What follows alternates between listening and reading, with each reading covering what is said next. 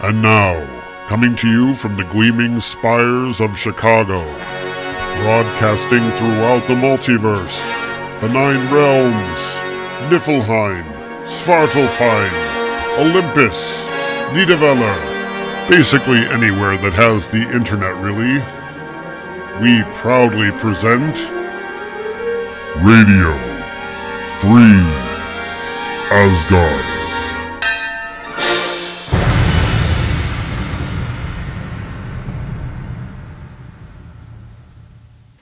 You are tuned to Radio Free Asgard, episode number 234. The Ballad of Svipdag. The ghastly rotting smell rose towards him. The cold began to burn him. The darkness reached up to him, and he drew near to the place as dreadful as the worst of fears, the worst of dreams. Even now he did not flinch or falter. Svipdag was swift as light. He reached the gates of Niflheim, far under the world, and shouted, "Groa, wake! Wake, wise mother! I stand at the doors of the dead and call on you. Remember before you went to your burial mound. Remember how you told your son to ask for help." Then the seeress Groa rose out of her grave and slowly moved to the gates of Niflheim. "My only son," she moaned. "What death in life afflicts you? What dire fate makes you call on me who have left the quick world and lie in the mold?" "My father has married a two-faced woman," Svipdag said. "She is working against me. She bids me go where no man can safely go and win the love of Menglad." "That road is long," said Groa, "and the quest will be long, but love lasts long too. You may achieve your aim if the fates favor you." "Then sing strong charms over me, mother. Guard your son if you can. I fear death will ambush me, and I am still young." "The first charm I'll sing," Groa replied, "is well proven. Rani taught it to Rind. Shrug off whatever sickens you. Depend on your own strength. I'll sing a second time then, in case you are tempted to take the wrong path. The bolts of Urd will be railings to keep you on the right road. Then third, I'll sing in case swollen rivers threaten you. The rivers Horn and Ruth will plunge into Niflheim, and the waters will part before you. Then fourth, I'll sing in case enemies attack you on the gallows way. Your wish will be their desire, and they'll only long for peace. Then fifth, I'll sing in case you're fettered and have no freedom of movement. I sing a loosening spell over your thighs, and a lock will spring apart, releasing your limbs. Chains will fall from your ankles. Then sixth, I'll sing in case storms at sea go on the rampage in the way no man can. Neither wind nor wave will harm you, and you will have a fair passage. Then seventh, I'll sing in case you freeze in the high rocky mountains. The fatal frost will get no grip on your flesh, and your body will be unharmed. Then eighth, I'll sing you, in case you have taken some dismal track in the darkness. No curse from a dead Christian woman will ever harm you. Then ninth, I'll sing in case you have to debate with some brute of a giant. Your head will be well stocked with wits, and your mouth with wise words. Now take the road with all of its hidden dangers, and let no evil work against your love. Carry your mother's spells with you, and keep them in your heart. You'll prosper for as long as my words live in you." Then Svipdag turned away from his dead mother, Groa, and the stone gates of Niflheim. He made his way back up to Midgard and began his search for Menglad through the 9 worlds. The road was long, and his quest for Menglad seemed longer. One day in Jotunheim, Svipdag came to a massive stronghold girdled by flame and guarded by a giant. "Who are you?" shouted Svipdag, "standing there at the gate?" "What do you want?" retorted the giant. "What are you looking for? And why are you on the road at all, wanderer?" The giant looked no less unfriendly than he sounded. He dismissed Svipdag with a nod and stuck a thumb over his shoulder. "That's your way anyhow.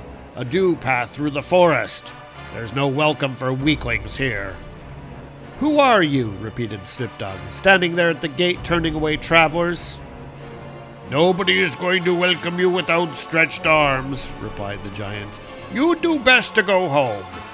My name is Fjolsvid, and I'm known for my wisdom. But I don't throw food around. You'll never get a foothold in this hall. You'll leave as you've come, ravenous as a wolf." Svipdag shook his head. "Few men turn their backs when they mean to set eyes on their loved ones. The gates of this golden hall are gleaming. I mean to make my home here." "Who is your father, then?" asked Fjolsvid. "And what is your ancestry?" "My name is Dvinkald," said Svipdag. "I'm the son of Varkald, whose father was Fjolkald. Wind, cold, cold of the early spring, great cold. Those are our names." "Now tell us this, Fjolsvid, and tell me truly, who sits in the high seat of this fine hall? Who is its owner?" "Her name is Menglad of the Necklaces, and her father was Svafferthorn's son," said the giant. "She sits in the high seat of this handsome hall. She is its owner." Svipdag said, "Now tell me this, Fjolsvid, and tell me truly. What's the gate called? It's even more unyielding than anything in Asgard." "It's called Clanging Thrimbjol," said the giant. "And it was made by the 3 sons of the sun-blinded dwarf Solblindi. Whoever touches the latch is at once trapped by it." Svipdag said, "Now tell me this, Fjolsvid. What's the name of the building? It's even more massive than anything in Asgard." "Its name is Gastropnir, the Guest Crusher," the giant said, and he smiled grimly. "I made it myself a long time ago from the limbs of the clay giant Leirbremir, and I braced it so firmly inside and out that it will stand for as long as the world lasts." "Now tell me this, Fjolsvid," said Svipdag. "What is the tree called that spreads its limbs over all the worlds?" "It's called Mimir's tree, Yggdrasil," the giant replied. "No man alive has seen all its roots, and few can guess what will fell it, for neither axe nor fire will be its downfall." "Tell us this then, Fjolsvid," Svipdag said. "What issues from the seed of this mighty tree that neither axe nor fire will fell?" "Women in childbirth cook the fruit," said the giant. "Then the hidden child is delivered safely. That's why people esteem it."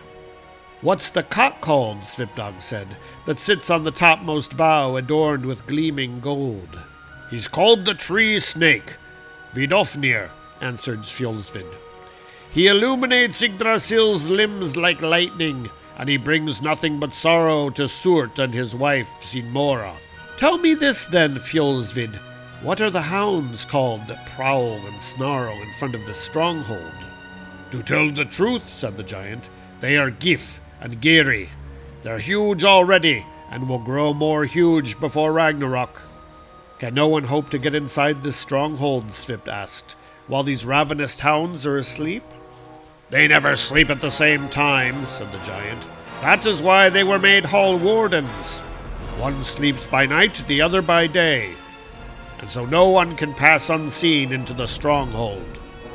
"Is there no meat a man can throw to them," said Svipdag, "and dart in while they're wolfing it down?" "To tell the truth," said Fjolsvid, "the cock, Vidofnir, has 2 wings. That alone is the meat a man can throw to them and dart in while they're wolfing it down." "What's the weapon with which to dispatch Vidofnir to the house of hell?" Svipdag asked. "That's the sword Levatain, the wounding wand," said the giant. "Loki made it. He forged it with runes at the gates of Niflheim. It lies in Legiarn's chest, guarded by 9 locks, and Sinmora watches over it." "Can a man hope to steal that sword and get away unscathed?" asked Svipdag. "A man can hope to steal that sword," Fjolsvid replied, "if he takes what few can win as a gift for Sinmora." "What is the treasure a man should take to delight that gaunt giantess?" Svipdag demanded. "In your pouch," said the giant, "take Vidolfnir's tail feather. Give it to Sinmora, and she'll give you Levatin in return." "What's the name of this hall girdled in flickering magic flames?" asked Svipdag. "It's called Lear, the holder of heat," Fjolsvid replied. "It will always quiver and shimmer like a spear point. All men know of this noble hall, and no hall more noble than this." "Which of the gods fashioned this great hall that I see within the stronghold?" said Svipdag. "It was Loki," said the giant, "the fear of the folk, and he was helped by the dwarves Uni and Iri, Bari and Yari, Var and Vegdrasil, Dori and Ori, and Delling." Then Svipdag asked, "What's the mountain called on which that lovely woman is reclining?" "It's called Leifjaberg, the Hill of Healing," replied Fjolsvid, "and it will always be a source of comfort to the sick and the suffering. Any woman who climbs it will be cured, even if she has long been confined to her bed." "Who are the maidens smiling and sitting at Menglad's knees?" asked Svipdag. "One is called Lif, the helper," said the giant. "Then there are Lifdrasa and Theodvara, and Shining Bjort, and Bleak the White, Blid and Frid, Kindly Ear, and the gold-giving Arboda."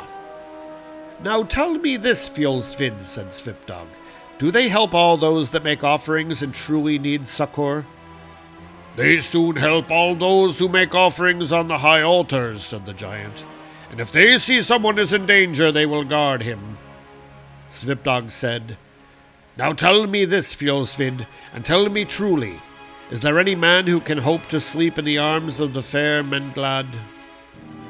"No man but one," said the giant, "can hope to sleep in the arms of fair Menglad, and that man is Svipdag. That woman who shines like the sun is destined to be his bride." "Throw back the gates," cried the wanderer. "Open a wide gateway. I am none other than Svipdag." He looked at Fjolsvid, elated. "Hurry to Menglad, and ask her to grant me my heart's desire." The giant made his way up the green slope behind the stronghold and reached Menglad and her maidservants. "Listen," he said. "A man has arrived at the stronghold who you must come and see for yourself. The hounds are fawning on him, and the great gates burst open of their own accord. I think this man is Svipdag." Menglad looked at Fjolsvid, and her heart beat as if it would burst out of her. She said in a low voice, "If you're lying when you say that this hero has come to my hall at last," her voice hardened, "it will not be long before greedy ravens peck out your eyes while you swing from the gallows tree." Menglad and her maidens and the giant Fjolsvid picked their way down the slope and crossed the stronghold to the main gateway. Menglad at once faced the wanderer. Anxiously she asked, "Where have you come from? How did you get here? What do your kinsmen call you? I must know your name, your ancestry, before I can be sure if I am to be your bride." "I am Svipdag, the son of Sunbright Solbjart, and I've followed cold wooden ways to this place. No man can deny Urd, even though her gifts are unearned." Menglad opened her arms. "Svipdag," she said, "you are welcome here. I've waited so long for you. The kiss of welcome is yours, Svipdag." Then she moved slowly toward the traveler, and she asked, "Is there any greater sweetness than the long-awaited meeting between lover and loved one?" Svipdag stretched out his arms towards Menglad. Menglad said, "Day after day I've sat on the Hill of Healing, waiting for you, and now I have what I've always dreamed of." Menglad and Svipdag stepped toward each other and touched, and Menglad said, "We've yearned alike. I longed for you, and you have longed for my love. But now, and from now on, we know we will live to the end of our lives together." And that was the Ballad of Svipdag, as always taken from the Norse myths, which was adapted by Kevin Crossley Holland. Interesting tale, that. And especially interesting in that I think that this might be the only mention of Christianity in the Norse Eddas. Now, that fact alone seems to suggest that it's a later myth, and Crossley Holland himself suggests that perhaps this version of the story was written down around the 13th or 14th century, which makes it significantly later than a lot of the stories that we've been covering. We do have another piece of continuity here, and that is the character of Groa. Groa actually appears in the Thor versus Hrungnir story that we covered some time ago. And there's no reason to believe that this isn't the same character that appeared then. Though Svipdag himself is not a particularly important character, there are some similarities here in some of the other characters that we see. Menglad personifies a lot of the same sorts of characteristics that you might expect to see in Frigg or Freya. And then we have this character of Fjolsvid, the giant, who has a lot in common with Odin, including the two hounds. Remember, Odin actually has two wolves, and one of them sharing a name with one of the two hounds. Odin's wolves are Geri and Freki, and the giant's hounds are Geri and Gif.